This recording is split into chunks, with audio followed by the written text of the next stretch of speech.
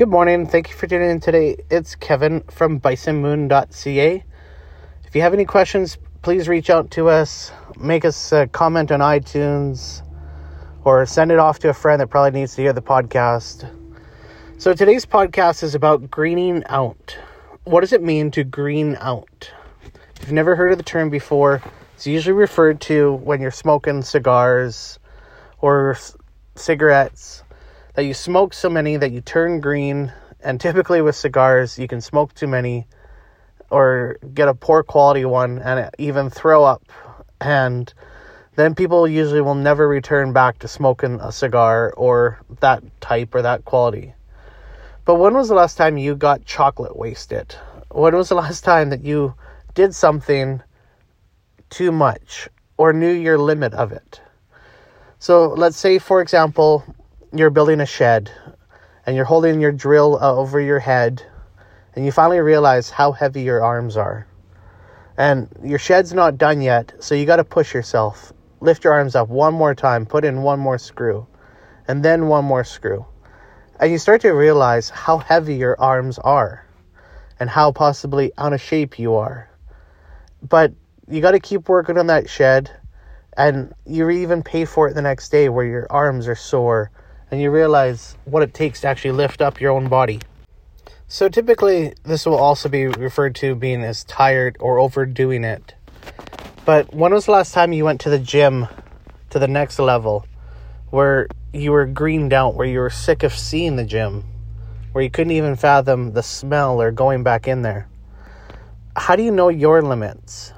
It might be something that you do every day, and you don't really even realize what the impact of doing it is in your life.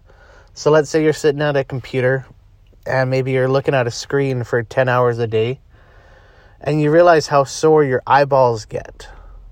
Or maybe you're just sitting in a chair as like a truck driver.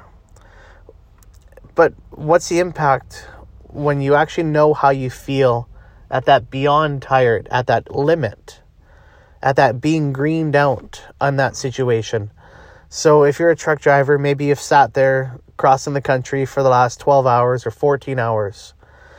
But what toll is that putting on your body? You know what I mean? Maybe where you don't want to sit down the rest of the day, or you go for a walk, or then after that you go to a restaurant and you sit again. How do you feel when you're greened out, when you're chocolate wasted and had too much? So then, what's the impact of sitting for just 20 minutes? Now that you know how tired you are from sitting for 12 hours, what's the impact on your body when you do it just for 15 minutes? At what point do you realize that there's still that factor, even at a smaller increment? And then how do you feel knowing that is doing it to your body in the long run? You know what I mean? If you eat chocolate, I took the term from somebody. If you remember hearing it from somebody else, then that's probably where I got it from. If you got chocolate wasted, you ate so much chocolate, you were like rolling around on the ground that your stomach hurt. But imagine even if you just have that one chocolate bar or that one cookie, that feeling or that reaction in your body technically is still doing it, obviously just in a smaller scale so you can handle it. But what does it mean to push it too far? Let's take sitting out in the sunshine, for example. What about if you went out to the sun and you got that really bad sunburn?